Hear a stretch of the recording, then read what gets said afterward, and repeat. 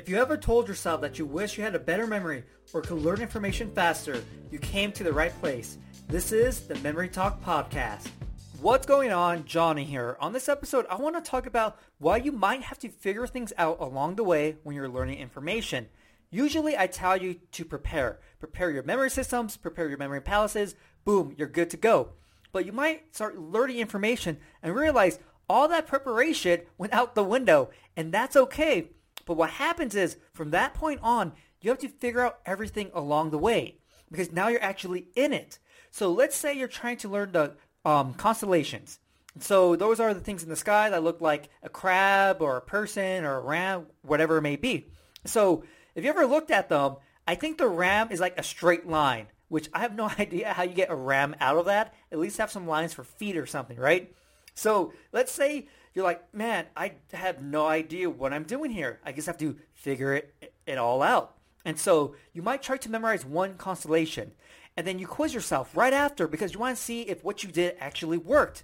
And you're like, I tried to recall it, but I couldn't remember the lines or the stars. And so what I did doesn't work.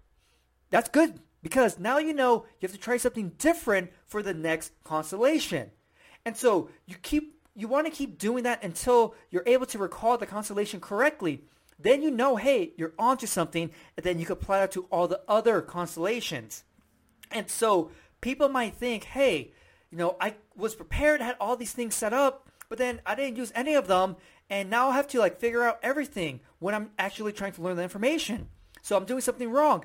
No, it's just that when you're learning useful information, real information, it is completely random. You have no idea what you're getting into until you actually start learning the information.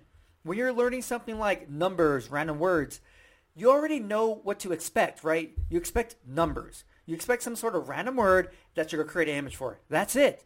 But something like constellations, you're like, whoa, was not expecting this. I thought the lines were going to be more similar to what they actually represent. And so it is okay if you have to figure things out along the way. And you should actually plan for that, because if you develop the skill with memory techniques, you should be able to figure out anything, regardless of how simple or complex it is. All that would happen is that more complex information would take a little bit more time than simpler information. That's it. And that's why I talked about using mock information to help kind of prepare you. But most information doesn't have a mock version of it, so you do have to be prepared to figure things out. And that's okay, but it's also exciting because you're like, what can my memory do? What kind of skills can I just throw out and let me learn whatever information comes my way? If you want to learn more memory techniques, get your free memory program. A link is going to be in the episode description and the podcast description. Also, if you haven't subscribed to my podcast yet, subscribe, share it with everyone, and if you have a minute, I would greatly appreciate it if you left me a review. Hopefully, you enjoyed this episode, and I'll see you next time.